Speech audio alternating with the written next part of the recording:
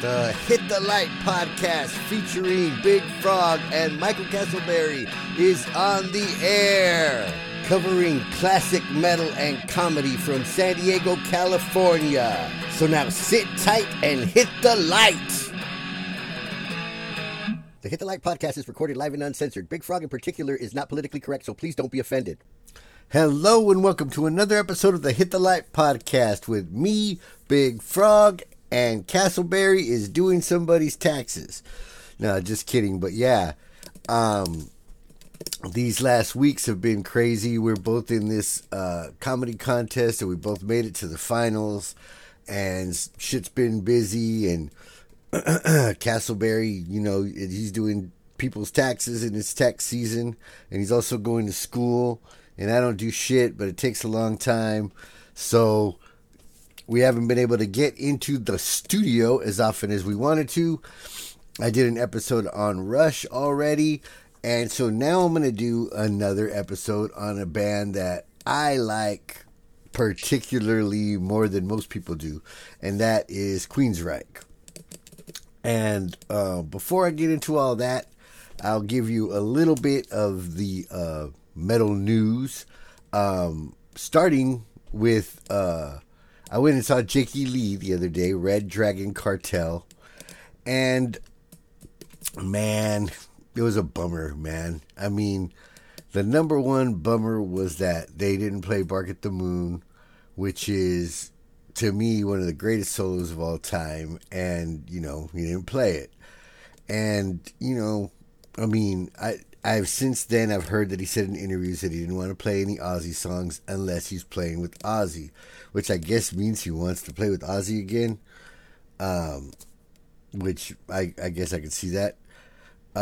Speaking of which, with Ozzy, man, these health scares are getting to sound pretty serious, and he's postponing a lot of things, and I hope for the best for the Ozman.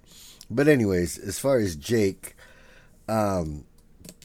so he didn't play that. He did play Spiders, by the way, which is an Ozzy song, so I don't know why that didn't apply or why. Anyway, it was a bummer. That part was a bummer. And, you know, to tell you the truth, other parts of the show were a bummer, too. The sound was bad. It was too loud, even. You know, you'll never hear me say that, but it was too loud. Fucking, the singer, he's just all right. He struggles with some shit, and you know what? And maybe that might be due to the fact that nobody in the band does backing vocals. I mean, you know, far be it for me to talk. I've never done a backing vocal in my life. I fucking can't sing, but, nobody in the band does backing vocals. There's not even another microphone on the stage other than the singer's microphone, which I think is crazy, and I'm not sure if I've ever even seen that before. I'm going to start paying attention now to see if that's a thing or what. But yeah, no backing vocals is a rough assignment. Also, the singers that he's covering some of that Ray Gillen stuff. Man, hard, but anyways, like I said, he's all right. Jake was playing really well this time, but he was having technical difficulties. He seems to have technical difficulties a lot and problems staying in tune a lot. And then he does this weird shit when he's on stage, like he's talking, but there's no microphone near him, but he's acting as if he's talking to the audience, and that we can like hear what he's saying, or we know what he's talking about or something. It's kind of weird. Anyway, I don't know. I expected a little bit. He was better last time. And last time it was the first show of a tour when he had not toured in years, and that was better than this. So I don't know. Anyways, it wasn't great. But I love Jake, and I'll always loved Jake for, what he meant to me at that time, that he was cool to me when I met him, all that kind of thing. And that he was from San Diego legend. All that is amazing, and I love Jake, man. I enjoyed the show. Don't get me wrong. If I could just splice together all of his solos and watch it in fucking 10 minutes, that would be awesome. But anyway, including the Bark at the Moon solo, by the way, which should have been there. Come on, Jake. Come on, man. You got to know where your bread's buttered at, dude. So, yeah, you're a legend, but, I mean, you got to know these things. You can't just do whatever you want, man. Anyway. All right, so in other news, Queensryche has a new album, and it's called The Verdict. And it just came out, and I've given it quite a few listens, and I dig it, man. It's more of the same of the new and back to the old but new direction, which is great. So happy that that's what happened. Anyway, about this album, it starts strong, which I like. I like when an album just grabs you by the balls, and this one does that. The first couple of songs are great. Blood of the Levant, I guess that's how you say it. Or Levant. Blood of the Levant. Or Levant. Anyway, that's a badass song. Man the Machine, that's a badass song. It goes into a little bit of a lull for me, but I mean, the songs are cool, but they're just not as strong as those other ones. This is a first impression, and then the 7th song, Bent. I love that song. And Inner Unrest is a badass song. And then Launder the Conscience is a badass song. So far, that's what I get. And basically, it's got a lot of that Queensryche, the muted, the palm muted riffs with, the leads that are kind of more, not really solos as much as they are part of the song, that's that's just how that part goes. It's not necessarily a solo on a backing track. It's a moving part on a moving track, So that's great. I love that. The drums are a little different. Todd LaTorre played the drums on this. Scott Rockenfield is MIA. They don't say a whole lot about it. Just, he's still in the band, but he's just not around or whatever. Anyway, he has a very particular style. And so it's kind of easy to tell that it's not him. But, I mean, it's fine. They're good. He's a good drummer. He's a real drummer. He's not like, some guy who just dabbles on the drums or whatever. So he did a really good job. The bass is always solid, man. Eddie Jackson, always solid. I like he's not really that new anymore, but I like this guitar player, Parker Lundgren. He just fits, he does which is funny because in researching this, I watched some old concerts, I watched some new concerts to see that, some middle era concerts I suffered through. And basically, from what I gather, Parker Lundgren is playing Michael Wilton's parts from those old songs, and Michael Wilton is playing Chris DeGarmo's parts from those old songs, which is kind of crazy, but kind of cool, So Wilton's all over this shit one way or the other, and anyway, I noticed that, but that has nothing to do with the album. But anyway, yeah, Parker Lundgren. I like him better than the guitar players that they had since Chris DeGarmo left.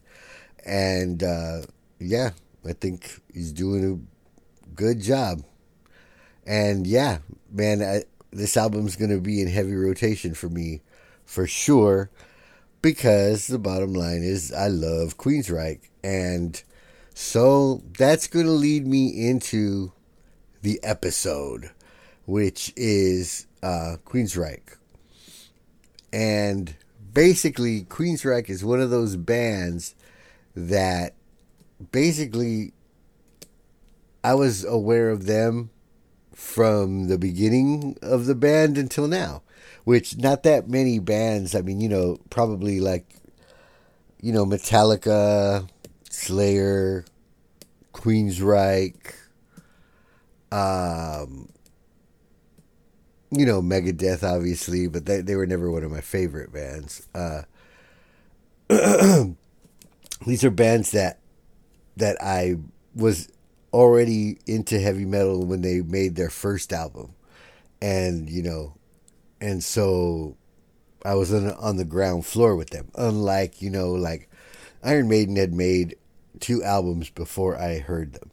Sabbath had made almost all of their albums before I heard of them. Different bands, you come in at different times in their history. Rush, I came in middle of the road.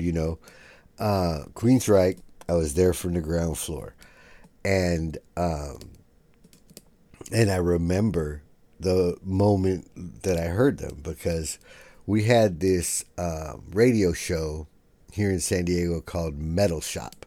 I'm sure a lot of cities had a metal shop, but ours had this. The intro was the part where Yngwie on the Steeler album, he does this thing with his delay, where I think it's 2 delays that you put that play off of each other, and then you turn the knob, and it like flips it back on itself, and it makes like this buzzsaw sound. And from the first time I ever heard it, Yngwie did it.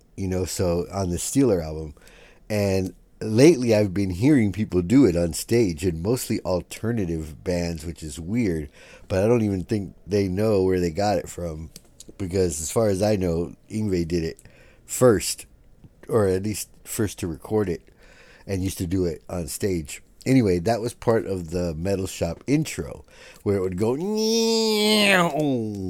Metal Shop, and they would play heavy metal. It was like on Saturdays, I think at midnight, or might have been after midnight, I'm not sure. But anyways, they would play just, a bunch of metal, and then they would play long blocks, and then at the end, they would tell you what they played, right? So I found out about a lot of stuff that way. And this one time, they played this song, which was Queen of the Reich. And man, that song had me from the first notes. It was just like, I was just like, oh shit, what is this? Like right off the bat. I mean, they'd played 10 songs before that one that I didn't give a shit about, really. But they played that one, and I was just like, wow, man. Blown away. So, and my friend Lenny thought it was a new Iron Maiden or something. I was like, yeah, no, it's not Iron Maiden, but it's something like that, something badass like that.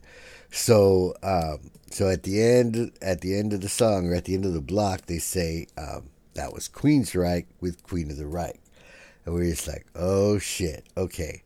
First of all, how do you even write that, or how do you say that, or what? It was like not like now where you could just like Google it. Oh, okay, and what's that thing on top of the Y called? Oh, just Google that too. Yeah, it's fucking whatever.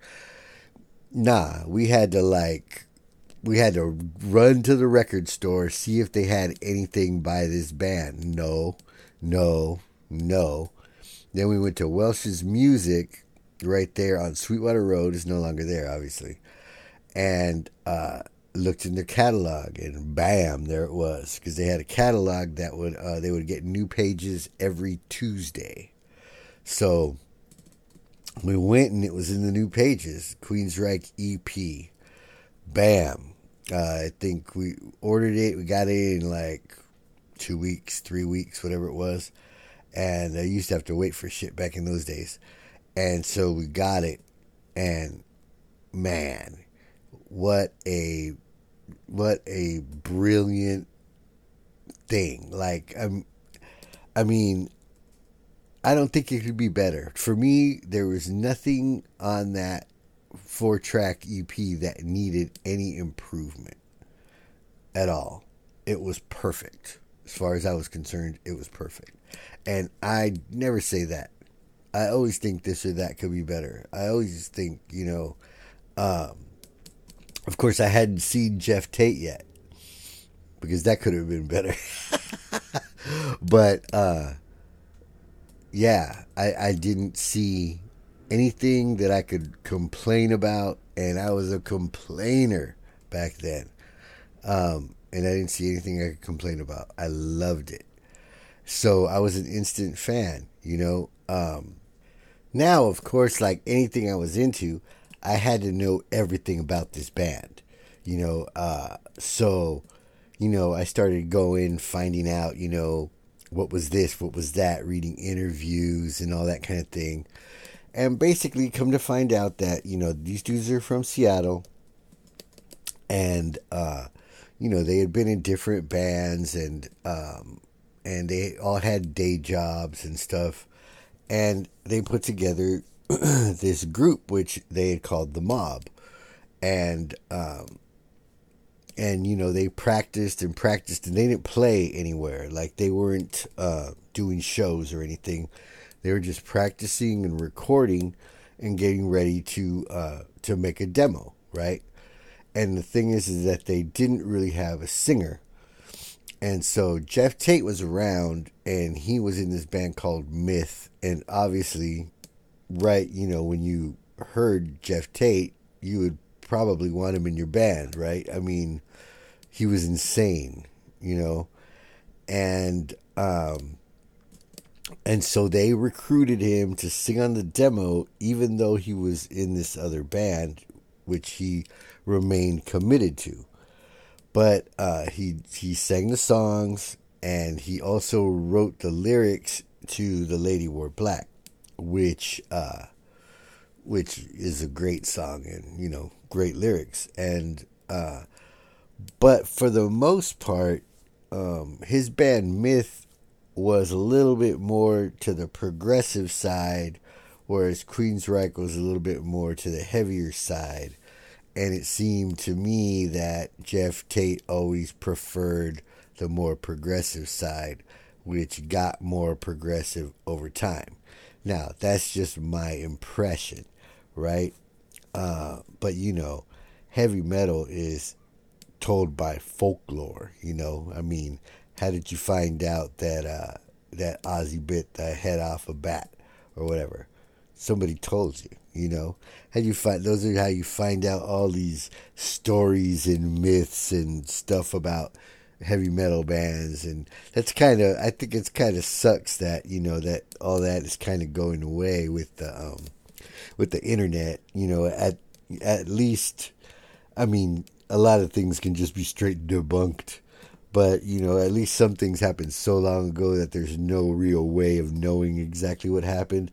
I like those things. I like the things that are between the lines. Anyways, so in my mind, it was always Jeff Tate that was pulling towards one way, and the rest of the band, for the most part, pulling the other way.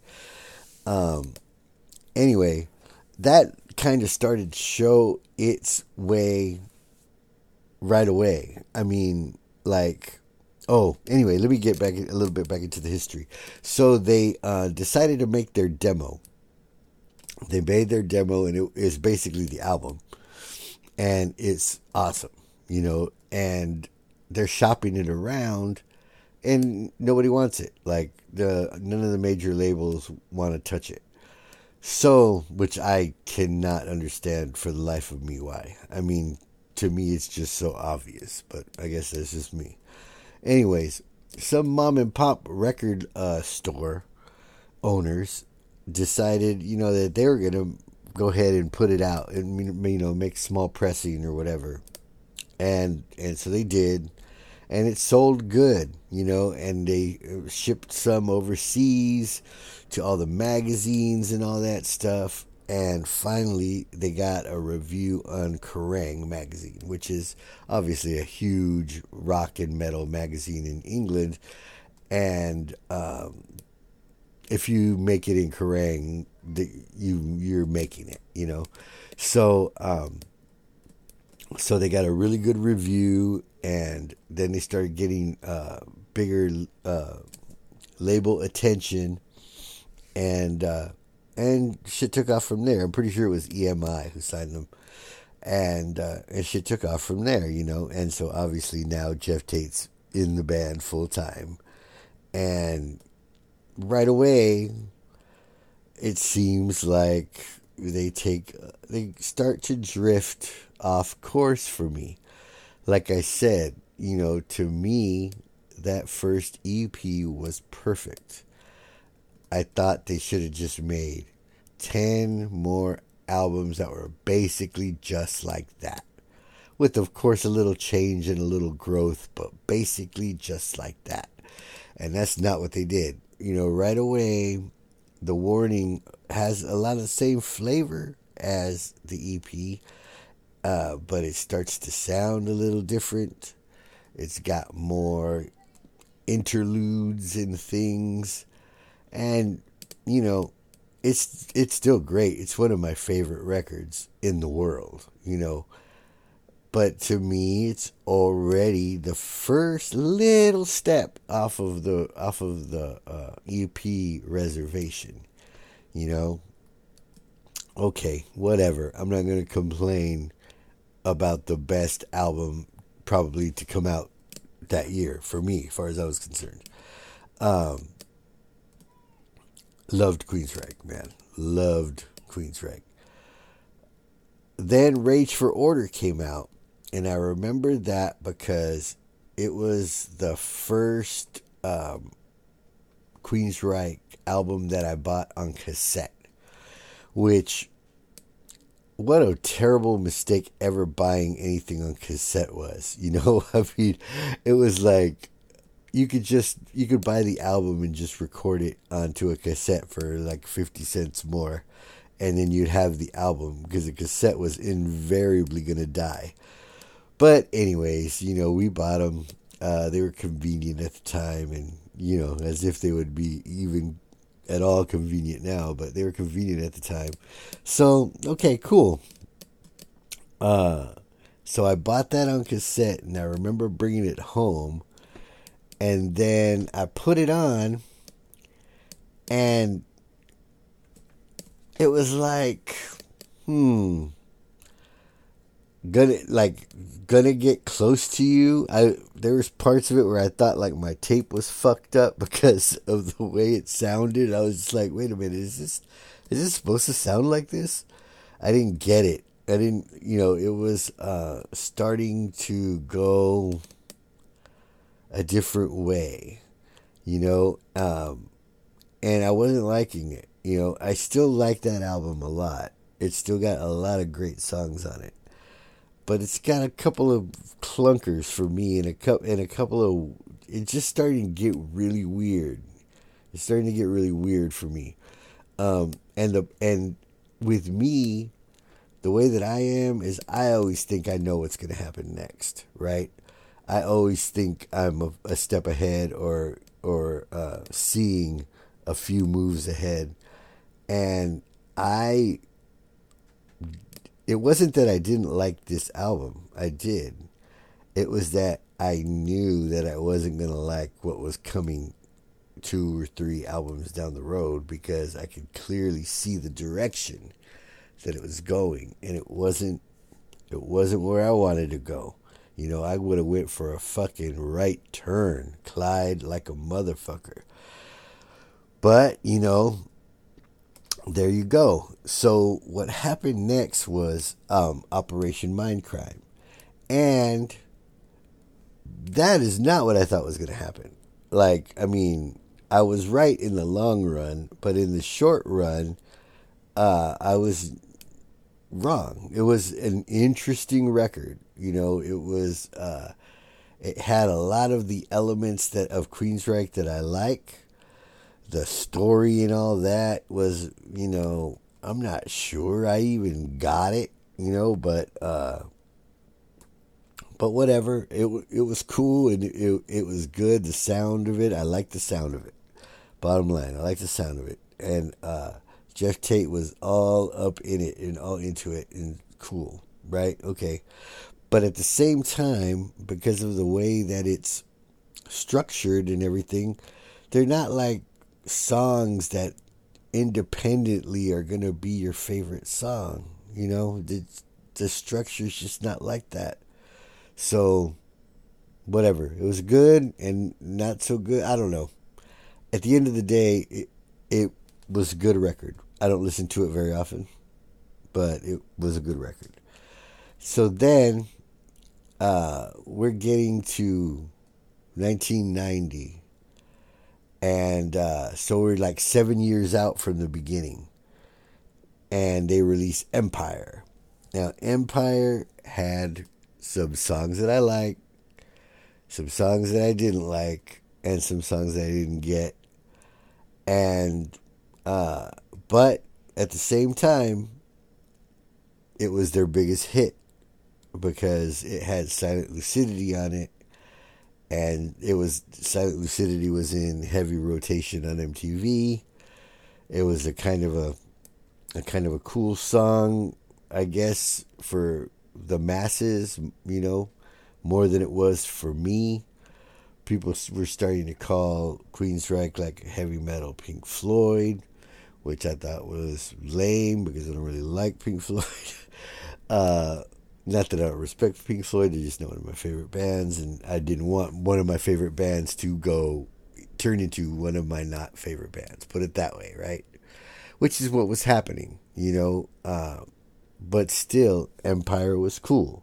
I dug it. I still went to see them. And as a matter of fact, it was Operation Mindcrime tour, and they came here with Metallica.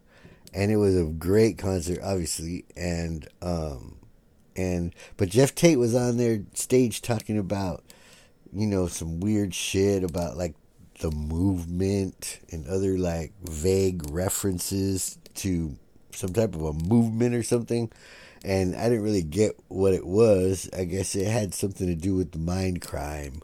Maybe it was a mind crime movement or something.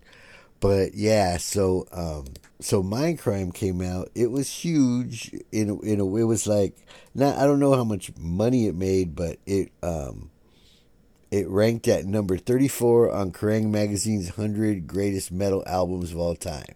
This is in '89, so it had just came out. I'm sure it's probably lower on that type of a list nowadays, but it made an impression at the time. And then Empire came out. And Empire again, Silent Lucidity, and it was nominated for some Grammys and stuff. So it was big, Jet City Woman was a big song, Best I Can, so it had hits on it, but again, it was a little soft for me, they were going in. To me, they were going in the wrong direction, like not just in one way, They were going in the wrong direction in the sense that they were getting more experimental, which I didn't like, more progressive, which I didn't like, and then at the same time softer, which I didn't like. So everything was going in a direction that I didn't like. But they were making more money than ever. So how could you, tell them that they're doing the wrong thing? Obviously, they felt like they were doing the right thing. But, and I would still go see them steadily. I didn't have no problem with their live show. I thought it was great. They still always played, a lot of songs from the old stuff and mixed it in with the new stuff, and it was cool. Then it started getting a little bit more too weird for me. Promised Land and Here the New Frontier were like, I don't know, they're just okay for me. No big deal. I wasn't feeling it. It just so also happened to be like during the time that I was heavily, heavily on drugs, so I wasn't really like aware of that much and or caring about that much. I probably would have would have gotten into it if I really, really, really dug it, but I didn't. So whatever. And then Chris DeGarmo leaves the band, and I should have said this earlier, but like I always say with every band that has two guitarists, I always pick one, and that's my guy. Well, Chris DeGarmo was my guy. So now he left the band too, which was an added reason for me just like not to really keep up with him as much as I would have. They got Kelly Gray, who used to be in Jeff Tate's band Myth. So I don't know if he had something to do with further moving it that other way again. But again, these albums to me, which are Q2K, Tribe, Operation Mindcrime 2, Take Cover, and American Soldier, they're practically like irrelevant to me. I just they're not part of what I paid attention to. I just, and of course, Queensryche was still a great band. Queensryche could still kick ass live when they played, the old songs that I like. It's just that the new music that they were making was definitely not for me. Now, around that time, as a matter of fact, with the magic of technology, I can tell you that it was May 21st, 2010, that Queensryche came to San Diego, and they played at this place called the 4th and B, which was a rad venue that has been through so many different changes and owners and controversies, and now it's closed. It's still there. It would still be a badass place to have a show, but I don't know who owns it, and I don't know what they're doing with it. But it's in prime time downtown San Diego, and it should really be something, because it was really something. But anyway, we found out that they were going there, and half the reason that we went was because it was there, and so it was so much cooler than other spots at the time. And it was Queensryche, so cool. It was me and Lenny loved Queensryche. He used to do his vocal warm ups were singing Queensryche songs. So yeah, man, of course, yeah, why not? So we show up, right, and at that time, the 4th and B had gone through this phase where it wanted to be like a lounge, like a big, super huge lounge. And it had couches against the walls and like a little side room where you could like sit and talk and drink your drink or whatever, It was very loungy at the time. Anyway, so we're watching the show, and we're on the floor. And then they play, they come out, and here's the set list.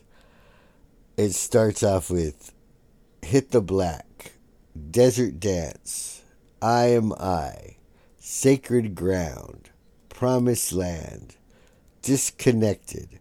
Now, I don't even know any of those songs, right? And I'm like on the floor, like just like fucking with my dick in my hand, fucking just going, fuck, man, and by this time, fucking, what is it, 2010? I'm already old, I'm already getting old. So I'm like, yeah, man, I'm fucking really trying to stand here for this shit. Let's go sit down, right? So we go and we find a couch where we could see pretty good from. And so then they play Lady Jane, Another Rainy Night, which I like, right? The Art of Life, The Thin Line, which I liked. Jet City Woman, obviously. Lady Wore Black, yes. Can we play the whole EP now? No. Tribe, whatever. Drum solo, nice. Always nice. Rockenfield, always nice. Liquid Sky, don't really know. Roads to Madness, fuck yeah. Until There Was You, okay? And then The Right Side of My Mind. So basically, right in that little last 3 songs, they could have saved it with some,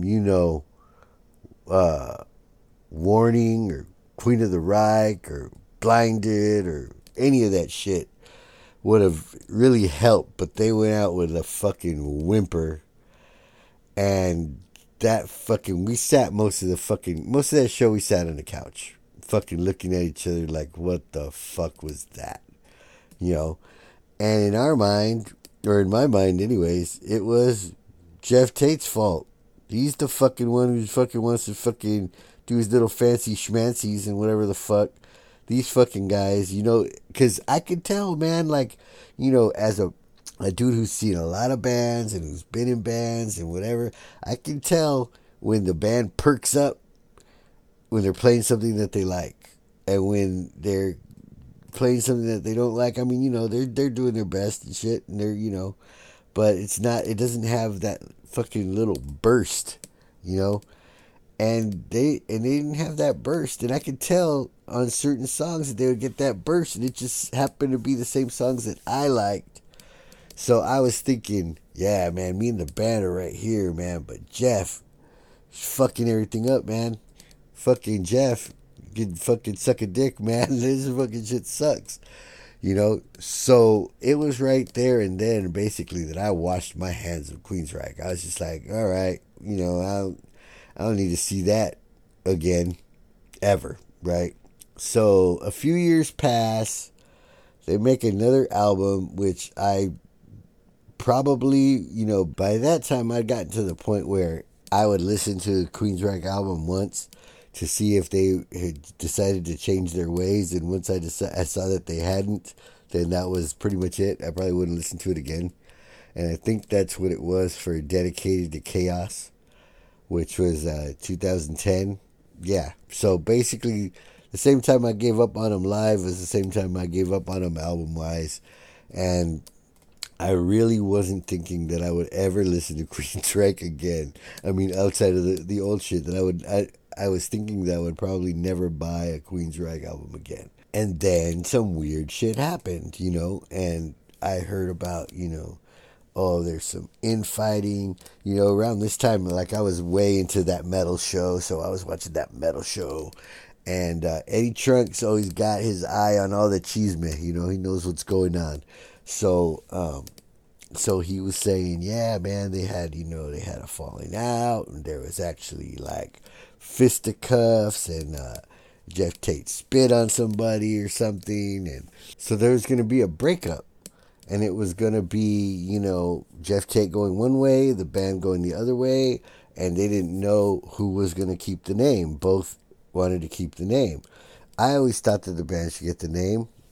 Jeff Tate obviously thought he should get the name.